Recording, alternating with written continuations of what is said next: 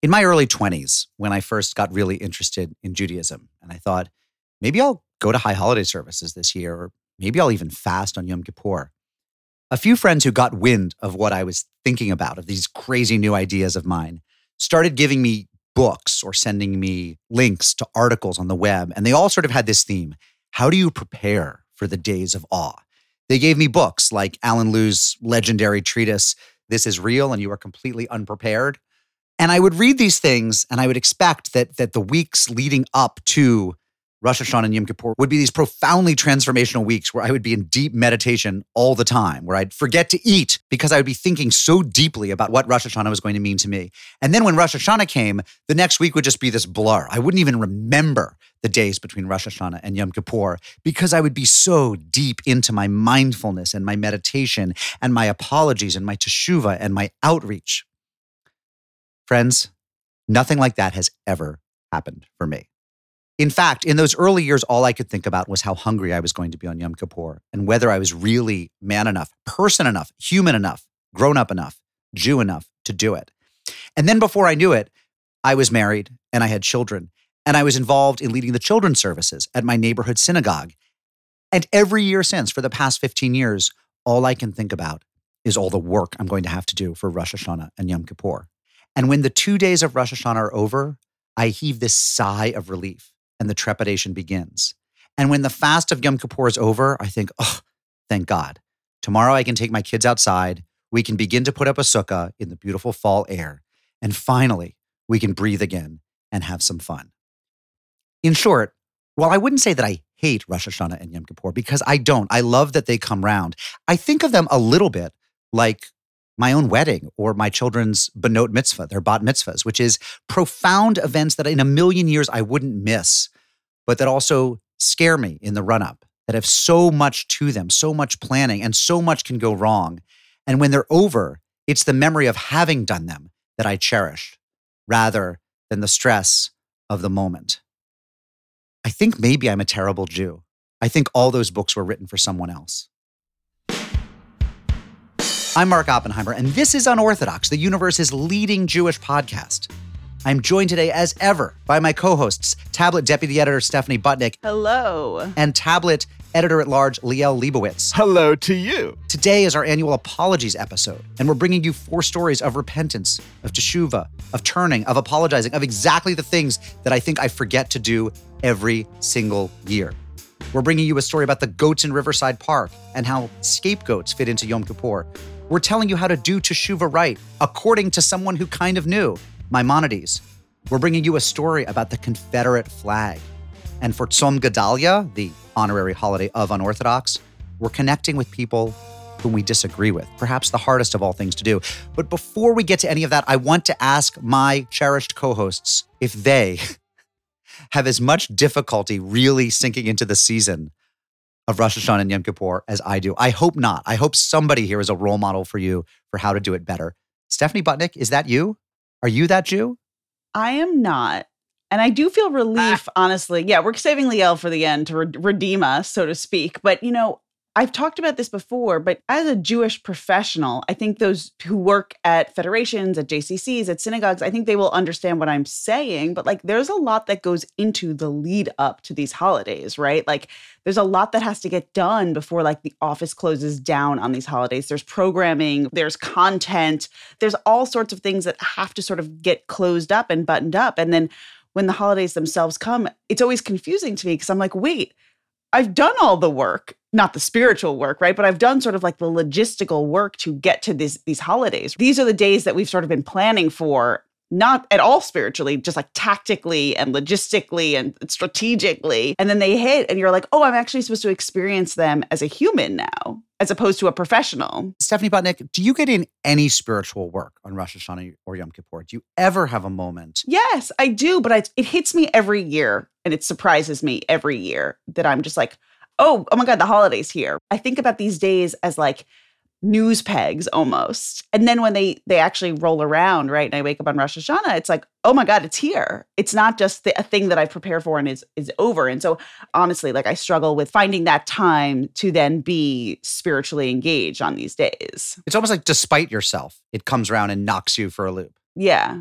Liel Leibovitz, could you redeem us, please? Look, I could try. I'm a little bit peckish because it is Tzom Gedalia, and I've been fasting already for 3 hours now. This is one of the morning to evening fasts. This is a starter fast, a junior varsity fast. It's really a cleanse, as Gwyneth Paltrow celebrating her 50th birthday. I believe today on Tzom Gedalia would have it. Tzom Gwinalia. I am an Elul junkie. There's nothing in our tradition that I love more deeply and dearly than this month leading up to the high holidays, in which you're supposed to do a month-long process of soul searching. And the most amazing thing, I think really the most astonishing thing in all of Judaism is that the religion that tells you exactly how many cubits you're allowed to carry your chicken under some circumstances leaves this entire business of a month-long spiritual cleanse with no instructions.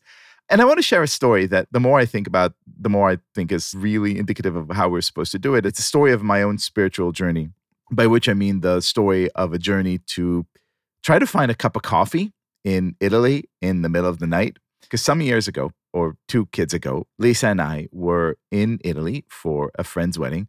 And because we couldn't be bothered with trivialities like, hotel checkout times or travel itineraries, we had to embark on a night-long journey from the heel of the boot all the way up north to Tuscany. And at some point, maybe around 2 or 3 a.m., I started feeling that if I did not receive a cup of espresso right now, very bad things would happen. And so we started darting on and off the highway looking for coffee. And we went to, small towns and big towns and up, down, and all around. At some point, I seriously contemplated knocking on the first door I saw and offering some poor soul, $100 or 2 minutes with the macchiato machine. But eventually we saw it. The small roadside diners open. And we stopped by and ordered 2 cups of espresso. And it was exactly like the Milanese would say, like an angel pissing on your tongue. It was delightful. It was the best brew you've ever had. If the barista was one of those, doughy-eyed angels by Raffaelli, I would not have been surprised. And so we get into the car, and now I'm caffeinated and in full asshole mode. And all I do is rant to poor Lisa, who's trying to sleep because it's 4 a.m. And I say, why can't I get great coffee like that back home? I mean, if this is the I-95, all I would get is it's just Dunkin' Donuts, so mediocre. And Lisa just opened one eye and said, yeah, but there would be one open every 6 miles. And the profundity of this idea really hit me because, if you want the kind of country where goods and people and ideas could run all night, you don't want the perfect cup of espresso every 300 miles. You want the perfectly acceptable, mediocre, shitty brew every 5 miles. You want mediocrity. You want to do your best. The U.S. Army's recruitment slogan wasn't be the absolute perfect person. It was just be all you could be. And this to me is the message of Elul. It's embracing this mediocrity. And it's so great that it doesn't come with instructions because all it says to you, all I want from you this year is to be a slightly better version of you. Not the perfect Jew, not the person who could keep all the mitzvot, because that's impossible any way you try it. Just a little bit better at the things that you kind of suck at and can improve. There's nothing more intimate and personal and freeing and liberating in this way, especially because, look, if you think about this, how crazy is this that the Day of Atonement comes after the so-called New Year? Would it make more sense to atone first and then start the year anew? Judaism tells us exactly the opposite. It's listen, first we beg the king for a new slate, a new page, a new forgiveness, and then we focus on beginning to redeem ourselves. When we ask for forgiveness on Yom Kippur, it's for all the sins that we're going to do from this year until the next year. This is what we say in the Kol Nidre prayer, from Yom Kippurim zeh ad Yom Kippurim haba. We know in advance that we're going to mess it up. But that's okay, because we're going to fail just a little bit better.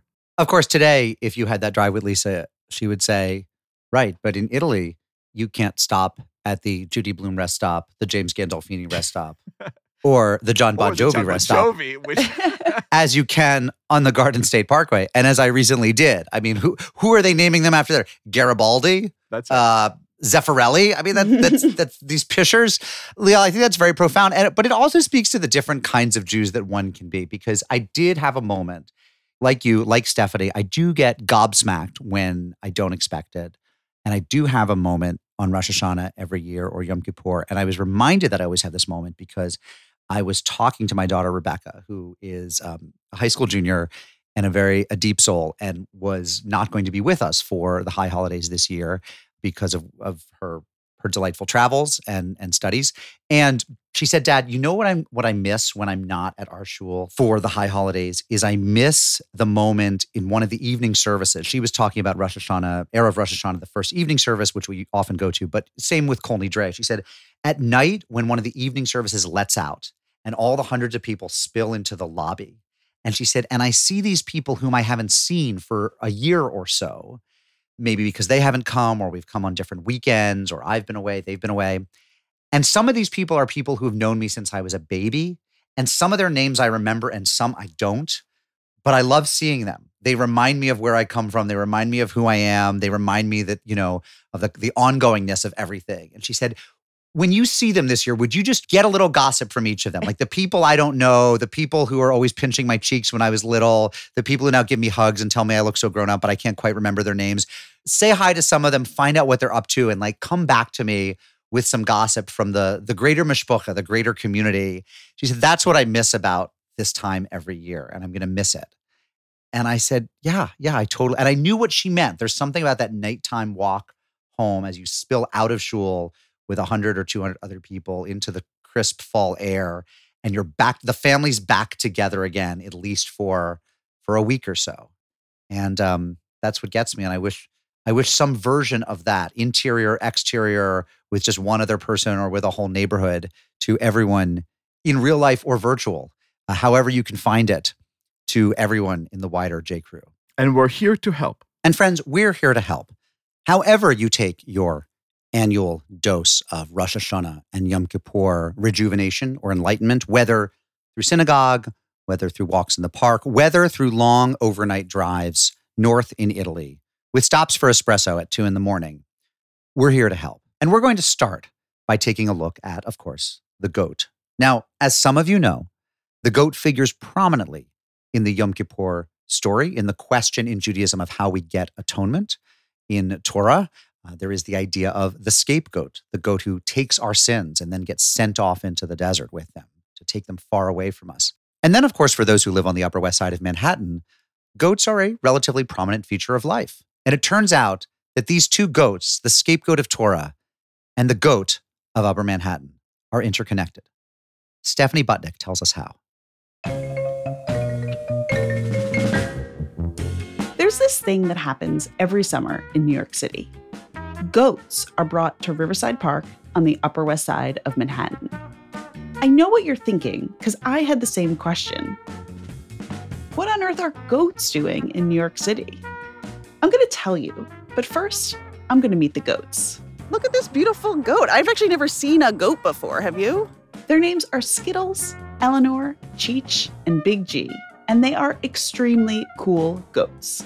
They're also a very real way to connect to the story of the biblical scapegoat on Yom Kippur. But first, these goats in Riverside Park, what are they doing there, besides being a convenient narrative device for Jewish podcasters? To explain this, I turned to Daniel Gorodnick, the director of the New York City Department of City Planning.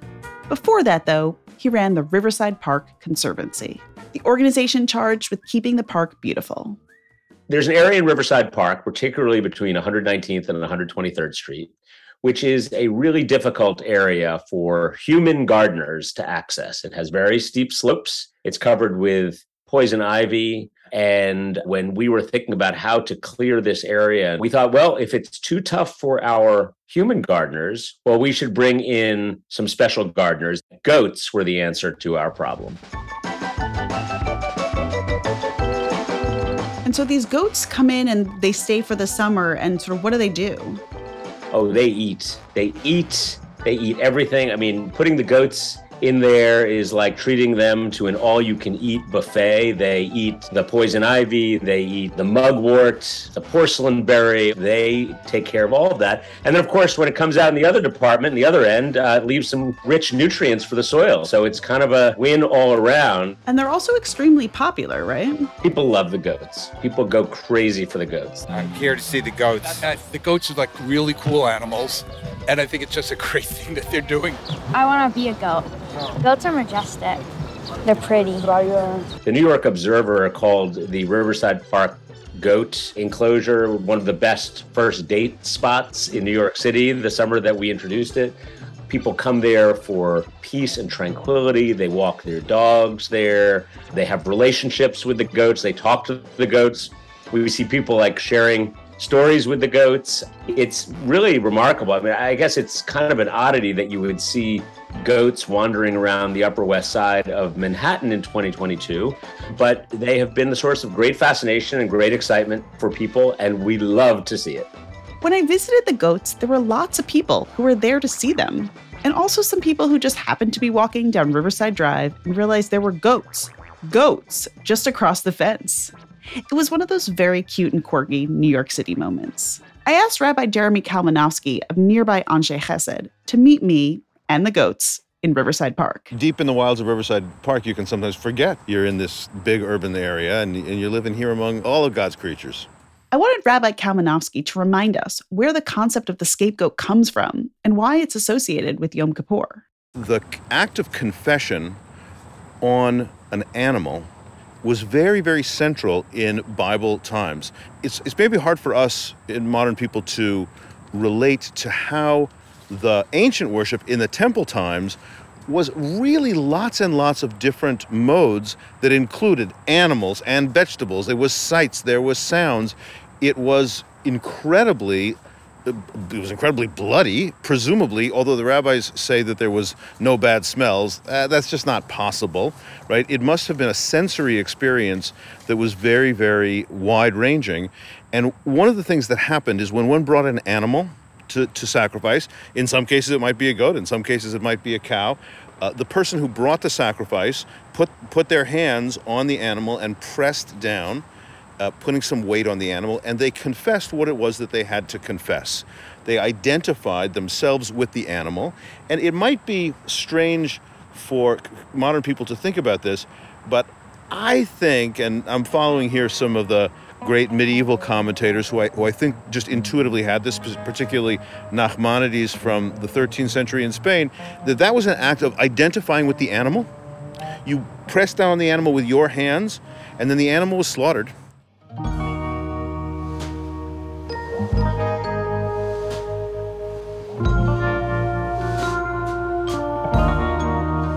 And really it was a kind of identification that you're really offering yourself, right? If you press down on the animal's head and say what you have to say, you are transferring yourself to the animal.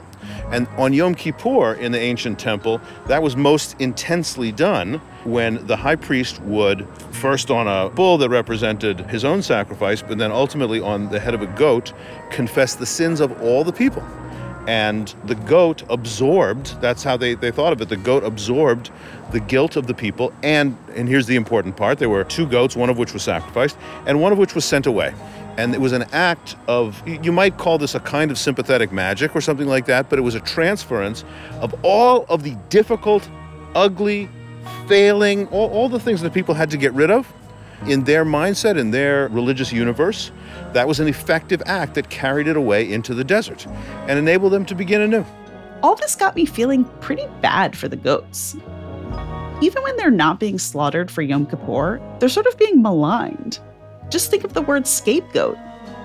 But Kalmanowski offered some perspective. The goat kind of gets a bad rap. Scapegoat is a word we use all the time. And like here we are looking at these goats, they're literally eating all this poisonous brush and clearing this really, really steep field. They're doing this really beautiful job. And it sort of seems like they've done this forever for us. Yeah, we say scapegoat, and we have come to understand that that's a wrong thing that society should do. You know, you blame so-and-so for this, you blame so-and-so for that, and so you scapegoat them, and that's unfair, and we shouldn't be doing that.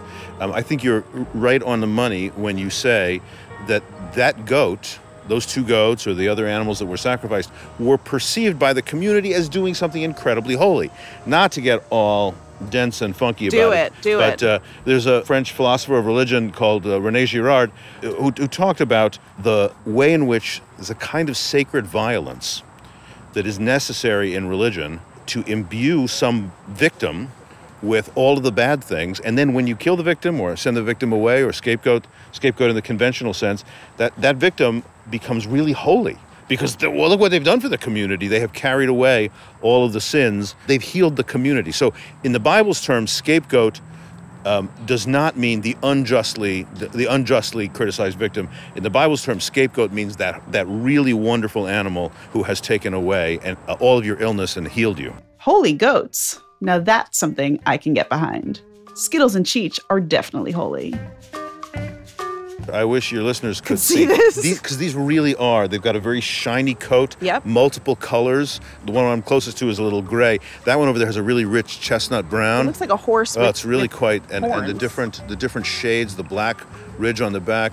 These really are quite lovely animals, and it's cool to be able to touch them. And then we should probably Purell our hands a little bit since. Okay, so look at this. I actually didn't really know about the goat beard that's happening right here. This is like a beautiful white beard. Yeah, he does. I think that's the billy goat, right? Is this a billy goat? This all sounds like vaguely familiar from my childhood and maybe Hebrew school. Well, you know what happens when a man grows a beard just on the chin? What do they call that? A goatee. A goatee. Whoa! Mic drop. Can we drop the mic here? Nope. Too expensive, these mics. Even Dan Garodnick, who decided to bring the goats here to help with the invasive species all those years ago, sees something beautiful, even holy, about the work these goats are doing in Riverside Park. They deserve more credit than they're getting right now. Let's put it that way. They are doing an enormous service. We're probably not paying the goats sufficiently, except in, of course, poison ivy. I think that they deserve more recognition. They're really unsung heroes of our desire to transform New York City into a greener, more sustainable place to be. And this year, who is your favorite goat? Oh, boy. I'm really not supposed to pick favorites, but I will say that I always had a soft spot for Bella and for Skittles.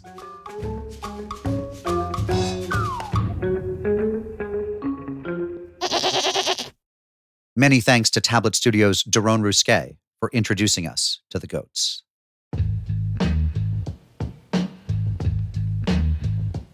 We are excited to announce Tablet's first ever essay competition, First Personal. Our editors are looking for previously unpublished work by writers living in North America who have never written for Tablet before. They are seeking submissions on the theme of belonging. Where do you feel at home or no longer at home, physically, spiritually, or culturally? How do you find community or a sense that you're a part of something larger than yourself? Are there places where you feel a sense of belonging or alienation or both? Tablet is seeking personal essays about your life and your experiences and how your thoughts and feelings have evolved over time. Tablet editors will review all submissions and choose their favorite 5, which they will edit with the writers. The authors of those 5 pieces will be brought to New York City to read their story in front of a live audience. A guest judge will then select the winner. The winning essay will be published in Tablet and the winner will receive $500. For more information and to submit your essay, please visit tabletmag.com/essay contest.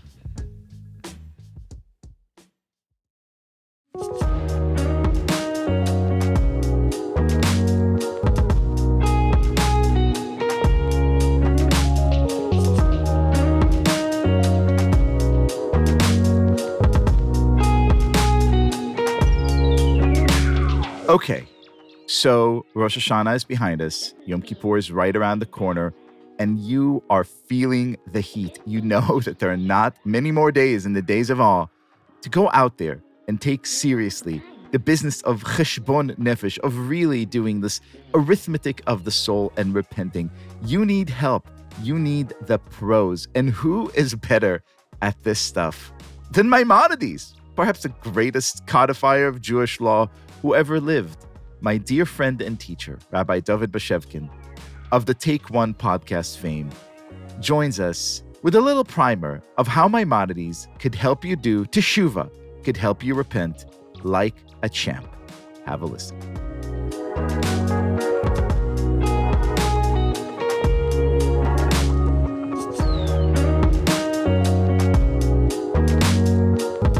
Teshuvah is at the heart of Jewish faith, Jewish life, and Jewish commitment. It is the possibility and allows for the possibility of correcting and reimagining the very narrative of your life. Doesn't mean anything bad. It just means that you're special. As your life is unfolding and mistakes or things that are wrong or you veer onto a wrong track, Teshuvah allows you to reimagine literally the very essence of your life. It comes from the root word of lashuv, which means to return. So Teshuvah, while it's normally translated as repentance, really means to return. And the question is, what are you returning to? In some senses, you are returning to God. In other senses, you are returning to yourself.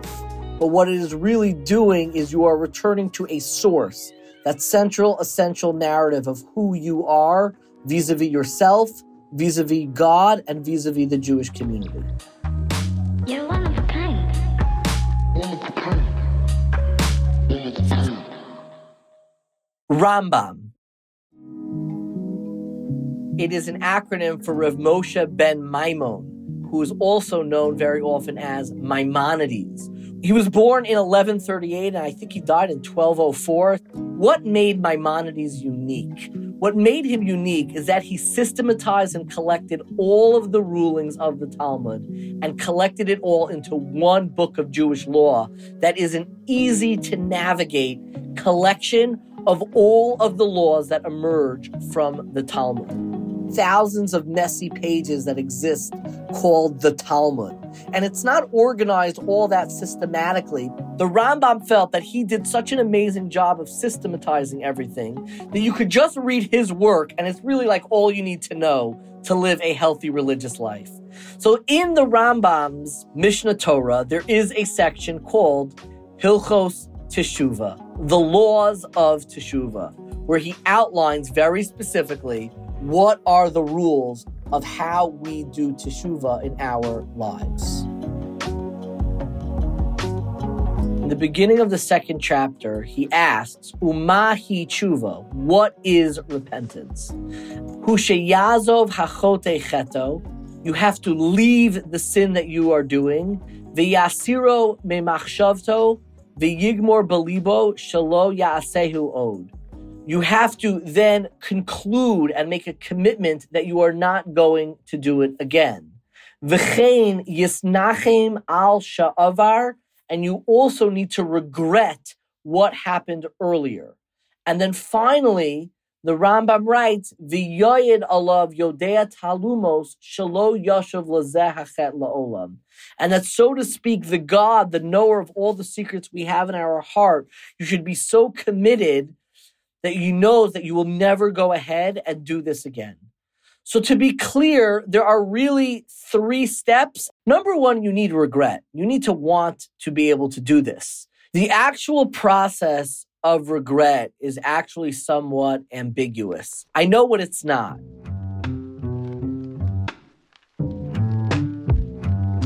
You are not supposed to confess necessarily to a rabbi, to a priest, to your friends.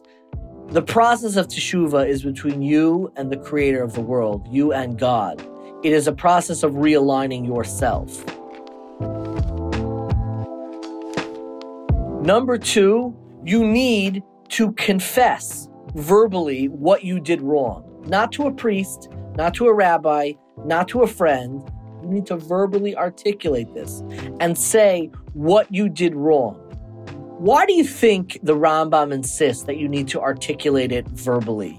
Why not just have it in your head? I mean, surely if you believe in a God, that God can read the thoughts in your mind. And I think the idea is that what distinguishes us from so many other species and what makes us distinctly human is our ability to articulate our own inner world. Cows don't regret. Dogs don't have this sense of personal angst that they didn't become, fulfill their parents' wishes and dreams. It is a distinctly human process that we have this angst and embarrassment and sense of pain that we don't live up to our internal dreams and aspirations. We don't reach our communal ideals. And we know there's something more that we should be living up to. And the way that we engage in this quintessentially human experience is with the quintessential human means of expression, and that is speech. The third step is a commitment never to do this again.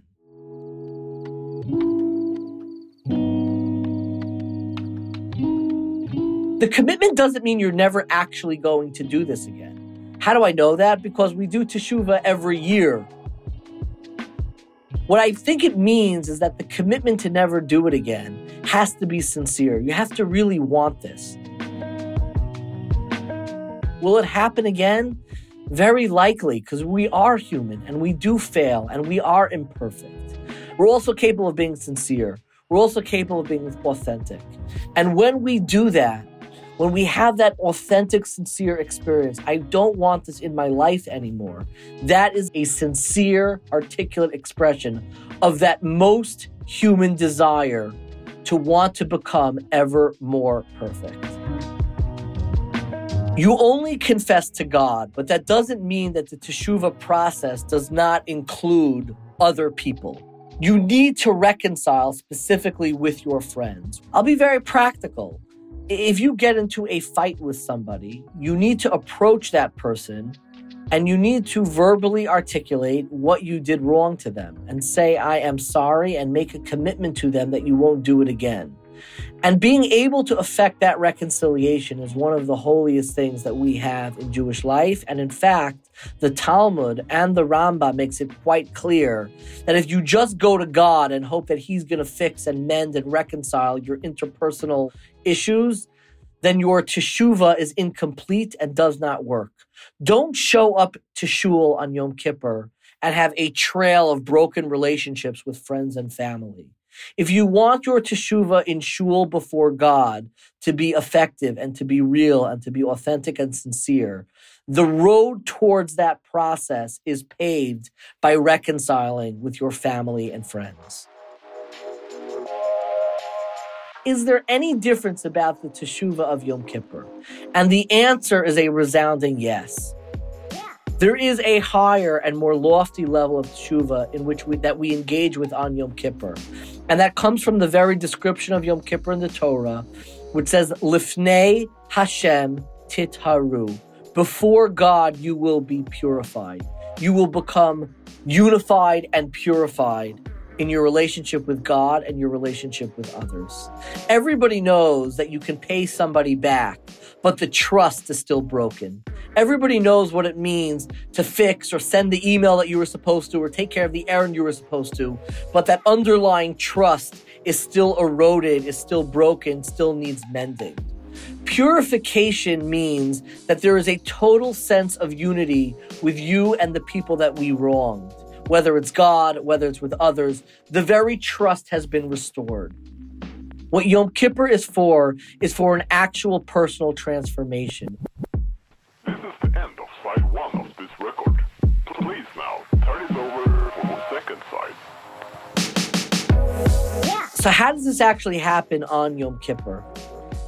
I think on Yom Kippur, we embody our idealized selves. We come to shul, we're dressed in white. It's more than just the clothes that they are wearing, obviously. There is something symbolic that we are engaged in. And that is acknowledging the fact that we are capable of living idealized lives.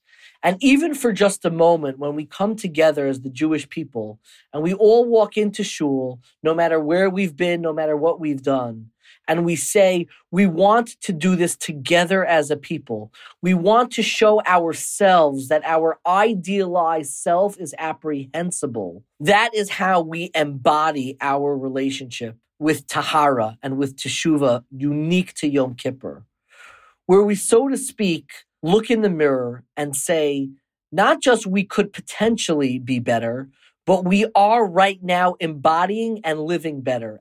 Even if it's only for a moment, we're able to immerse ourselves in that aspirational life and that, so to speak, washes over the rest of our history, the rest of our personal narratives, and elevates our entire trajectory to be a little bit better and a little bit holier.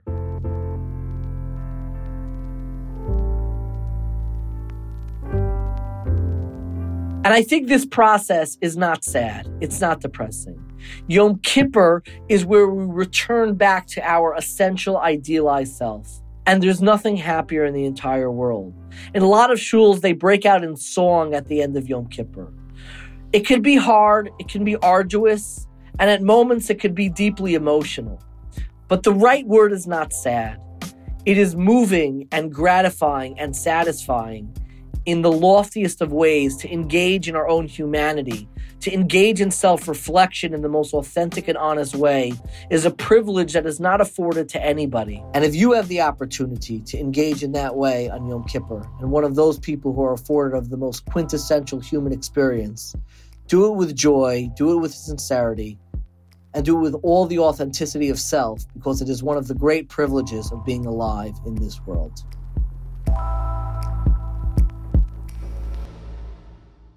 Rabbi David Bashevkin on the great Maimonides.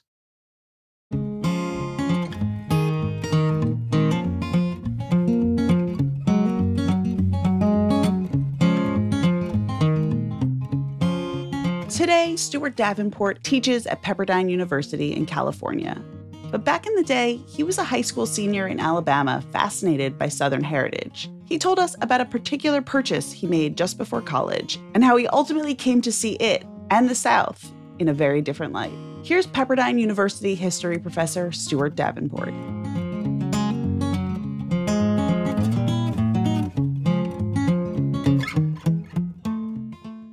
So the title of this might be Why I Took a Confederate Flag with Me to College and Why I Took it down a month later. And I should probably say now, I'm nervous telling this story. And I hope that people will take it as a story of change. My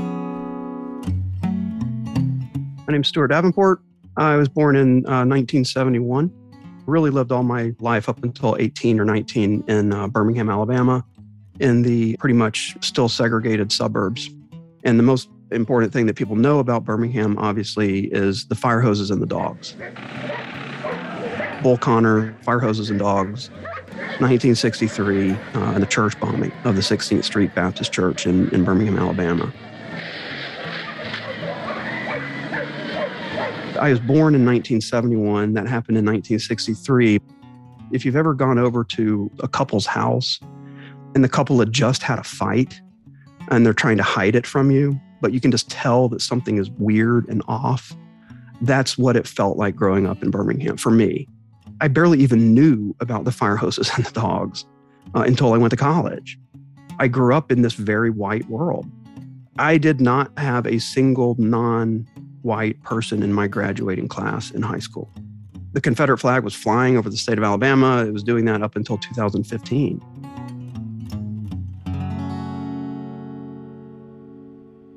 We moved around a lot. Every place was new, and every place was a new suburb and a new house. There was always this world that was just being bulldozed under to create a new suburb that was mysterious to me, that I wanted to learn something about.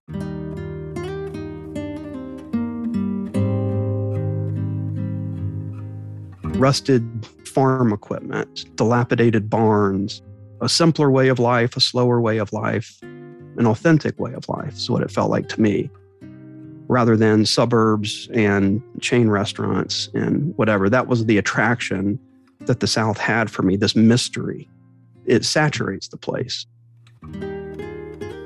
I got turned on to literature, and in particular, got turned on to Southern literature, William Faulkner. He's writing about the South, about history, about memory. In the summer before my senior year in high school, I went to Harvard for their summer school program. I wanted to go to Harvard because that's where Quentin Compton went. That's the character in Faulkner's Sound and the Fury. This was really my first time out of the South. And I got a lot of attention for being a Southerner. I got attention for it. I was, a 17-year-old kid looking for attention, looking for an identity, talked about being from the South a lot. And then people responded to that favorably. So I got really even more interested in my Southern identity and Southern literature.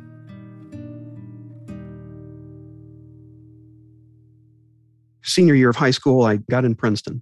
While I was waiting to go to college, I actually learned how to play the banjo. I am just all in on this white Southerner thing. Like, oh, this will be interesting. People will really give me attention if I walk around playing a banjo. Coming from Alabama with a banjo on my knee, ha ha ha, isn't that interesting?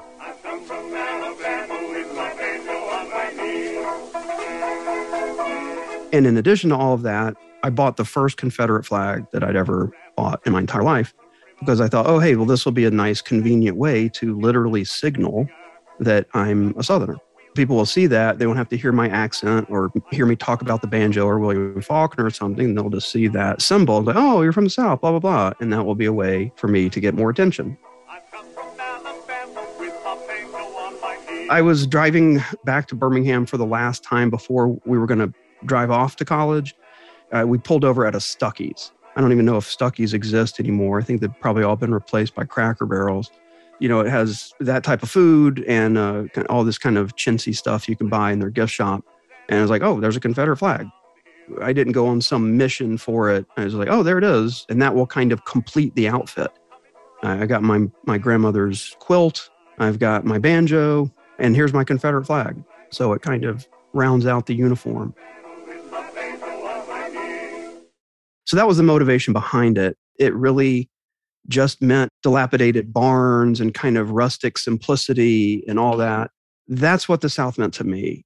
When I decorated my dorm, I think I just hung it below my window.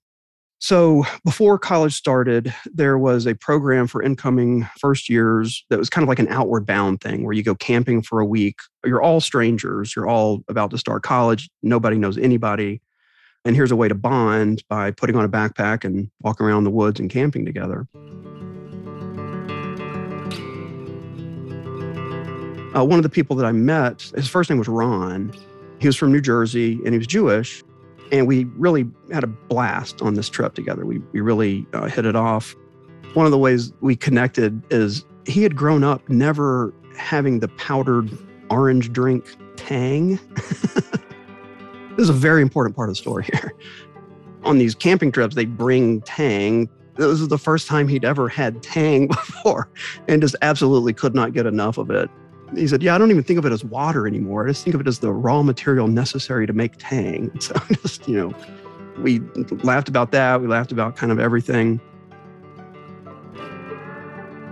But then when that trip was over, he came over to my dorm room, saw the Confederate flag, and said, whoa, hey, I knew you're from Alabama, but hey, that flag means something really different to me than it might to you.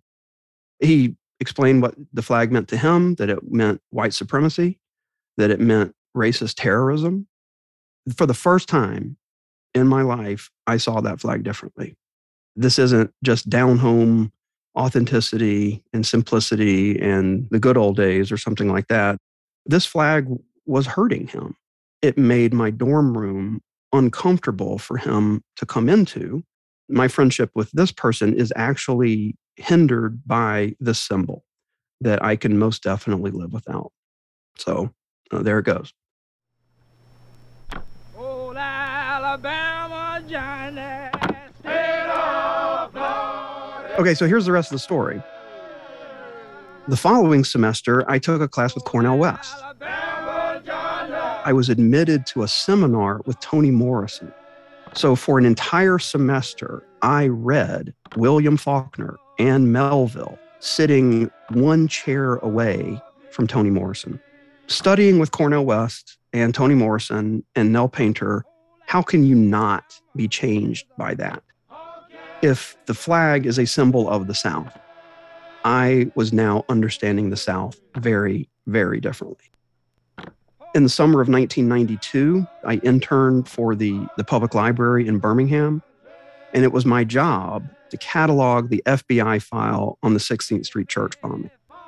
I had friends, who were lifeguards or working at Orange Julius or something, and here I was with my head buried in murderous racist terrorism. Yeah, I'm not so interested in hanging a Confederate flag anymore.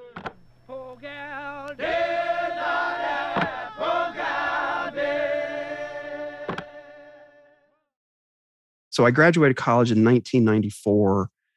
I kind of stopped investigating race in the South. There are a number of things that I was not ready to learn. I kind of put it down for a little while.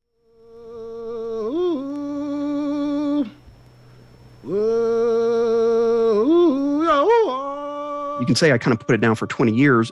And then what brought this all roaring back to me was 2015. With a 1 foot in red America and 1 foot in blue America, my foot is on these two pontoons. The pontoons started moving in different directions around the year 2015. And I could just feel it. With an African-American president, race is going to come up towards the end of his term in office. I was kind of waiting for that, expecting it. Obamacare, the specter of socialism, all of these changes are rattling people. And so what are people reaching for? It's hey, I don't like this change, so I'm not just going to be a conservative, I'm going to be a reactionary. And I'm going to fight this. I knew that we were in trouble when they lowered the Confederate flag flying over the state of Alabama. And this one kid said, all that matters to me is the Southern blood in my veins. It's preposterous, Southern blood in your veins. But as soon as I heard that, it took it to another level, because now it was about identity. Feeling his Southern identity so profoundly that he wants to fight. One of the places where this started was when that kid in Charleston, South Carolina, flashed a Confederate flag on Facebook, and a few days later murdered however many members of that African-American church. And that kid, I don't remember his name, I don't want to remember his name, said when he was interviewed on this that he wanted to start a race war. These things that I'd only seen in history books or been talking about in seminars or learned in reading literature are alive again in not a good way.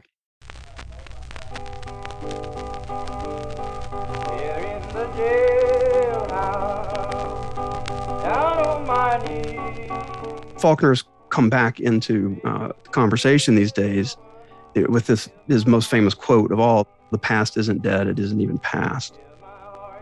These horrors, I thought they were past. And then they came roaring back to life over the flag.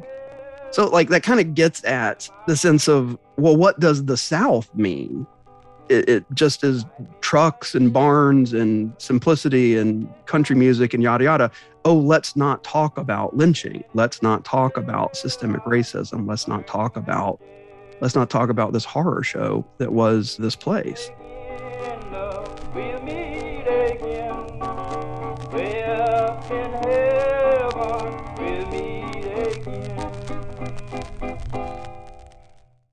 Change takes place slowly and incrementally. I'm not going to sit around and do nothing about that. I want to be a part of this conversation in some way. For what it's worth, I think that pretty much all Confederate memorials should come down. I'm very interested in reconciliation, racial reconciliation, red-blue reconciliation. And for me, again, the way forward in this and talking to people who are afraid of change, and I kind of understand that, the main thing is you do not have to lose yourself. I can't undo my redneckness. Watching SEC football, not knowing what a sommelier was until I was in my 40s. My wife is completely confused by certain Alabama things in me that kind of come flying out every now and then.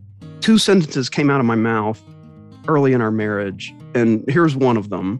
I said, "Hey, baby, I just found out that my book is being taught at Harvard."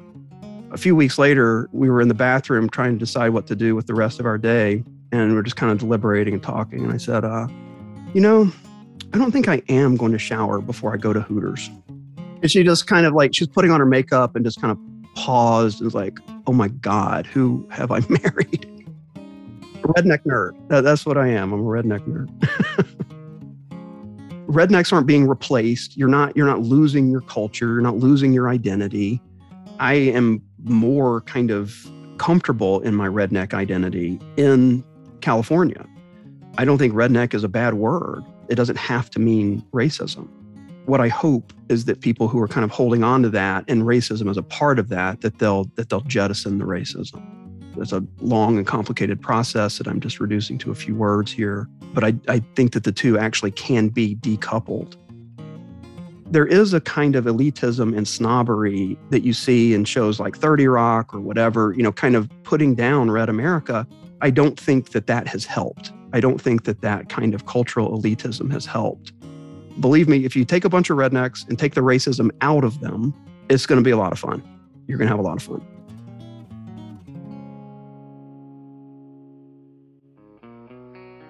One thing that I would say positive from Southern culture is Lynyrd Skynyrd. So we know the song Sweet Home Alabama. We know the song Free Bird. But there's this other song that Lynyrd Skynyrd is famous for called Simple Man. I love it. It's a haunting, honestly beautiful song. What I would say, in a way, to my fellow rednecks is let other people be simple. Let them be themselves. Let Mexican families be simple and be themselves. Let Asian families be themselves. Let Black families be themselves. Live and let people simply be simple. You can still be yourself in this country and let other people from wherever they're from and whatever their beliefs and whatever they look like be themselves as well. That's what I love about America.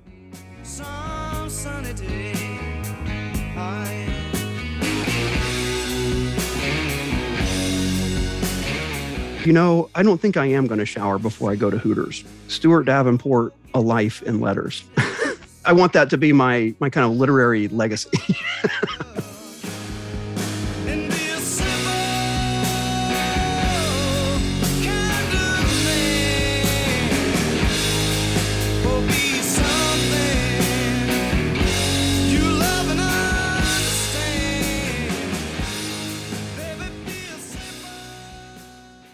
Longtime listeners, longtime members of the J. Crew will know that we have a running joke on this podcast, that the official holiday of the podcast is Tzom Gedalia, the Feast of Gedalia. And after all these years of joking about it, I'm still not entirely sure that I know what it is. But I do know that it falls between Rosh Hashanah and Yom Kippur. And as my dear friend and colleague Liel Leibowitz tells us this year, it actually has a very, very important message about what happens when we take disagreements too far. So Liel, tell us more. What exactly is the message of Tzom Gedalia? Well, I think before we discuss what the message of Tzom Gedalia is, we need to ask a more profound question. So what is Tzom Gedalia, which I think still comes as a surprise even to longtime listeners of this Tzom Gedalia loving podcast.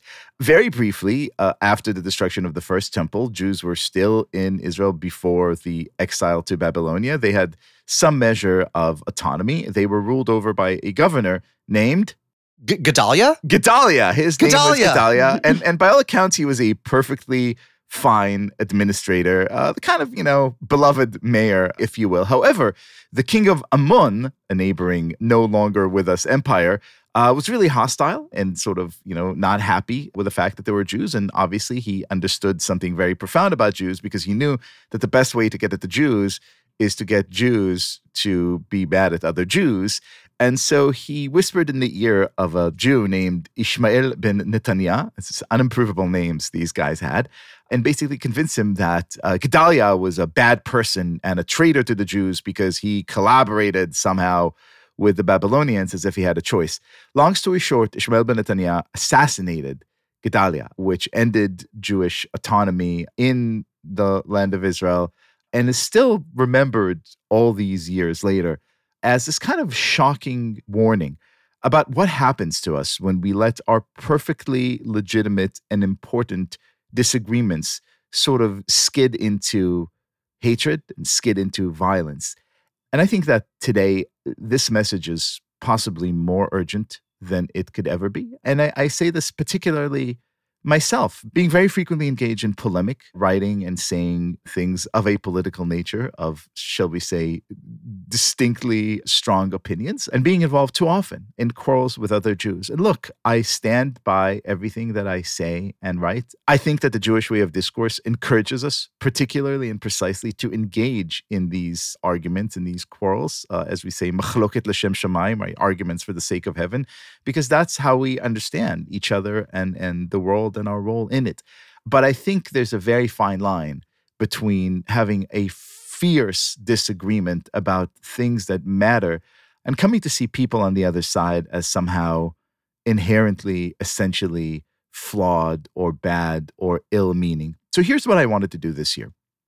I wanted to find the one person with whom I disagreed most vehemently on pretty much every political issue out there. And I wanted to stop and acknowledge that that person could very well be incredible and do a lot of good things and do a lot of good things for the Jewish community. And I didn't have to look very far. In fact, I knew exactly who I wanted to reach out to. I wanted to reach out to Rabbi Rachel Timoner of Congregation Beth Elohim in Brooklyn, who is someone with whom I've had very public disagreements on the pages of publications and on the airwaves, yet is someone who I know from her congregants is a deeply committed, dedicated, wonderful leader of her community and someone who does holy work for the Jewish people. And I wanted to reach out to her and tell her that, which I think is the true spirit of Tzum Gedalia. Here's our conversation. Hello, Rabbi Timoner. Hi, Liel. So listen, you and I have had our disagreements, sometimes privately, sometimes publicly. It is no secret that I disagree with your stand on pretty much everything, from bail reform to gun control to pretty much every other major political disagreement that I could think of. But here's the thing. I have spoken to many of your congregants, and they all say the exact same thing. They all say that you are an incredible shepherd to this flock, to use a decidedly non-Jewish bit of imagery, that you are deeply committed and deeply passionate and take your role as a Jewish leader very seriously. And I wanted, in the spirit of everyone's favorite holiday, Tzom Gedalia, to do two things. First of all, to say thank you, because I know that leadership isn't easy, and I know that these disagreements should never blind us to the fact that there are people out there doing incredible work, and that work has to be acknowledged. And second of all, as a minor token of gratitude, to offer that the copious amounts I would have spent otherwise on lunches, dinners, and martinis that I will be saving on this day of fast, I would like in tribute to offer to your shul, Congregation Beth Elohim. That is incredibly generous and thoughtful. And I have to tell you, I'm moved by this call and what you're doing. We have disagreed several times, and I've criticized you directly. I've told you some critiques that I have about things that you've done and positions you've taken. And I think that what you're doing and the way that you're bringing our attention to Tzom Gedalia and to our divisions in our community is so important and is really kind of a challenge to all of us to rise and meet you there. And I'm just really touched that you thought of me, that you are making this gesture, and that you are using this moment to teach us all to kind of reach across our divisions and find each other again. It's really one of the most hopeful ways we could imagine going into this new year. So thank you. And if nothing else, it sure beats murder. It sure does. On that, I think we could all agree. Rabbi Timoner, thank you so much, truly, for everything you do. Thank you. Unorthodox is a production of Tablet Studios. The show is hosted by me, Mark Oppenheimer, along with Stephanie Butnick and Liel Leibowitz. We're produced and edited by Josh Cross, Robert Scaramuccia, Quinn Waller, and Ellie Blyer. The team also includes Courtney Hazlett, Tanya Singer, Sarah Fredman, Ader, Jerome Rusquet, and Sam Hacker. Please follow us on Twitter, Instagram, and or Facebook. Donate to our fundraiser at tabletm.ag/mysterybox. That's tabletm.ag/mysterybox. And guys, you could still be entered for the mystery box created and curated by your favorite host, and you pick which host you want to sign up for a mystery box from. You can get unorthodox swag at bit.ly/unorthoshirt. Our episode art is by Esther Werdiger. Theme music is by Golem, online at golemrocks.com. I say it from time to time, but the best wedding band I ever saw was Golem. They're not a wedding band per se, but I had a friend, my friend Aaron and Elaine, hired Golem to play their wedding, and it was insane. Our mailbox name is by Steve Barton. Send us snail mail at P.O. Box 20079, New York, New York, 10001. Rabbinic supervision this week by Rabbi Moshe Shmolkin at Adat Israel Congregation in Cincy, Ohio. And we come to you from the Tablet Studios Tabernacle, entering the year 5783 since creation. Shalom, friends.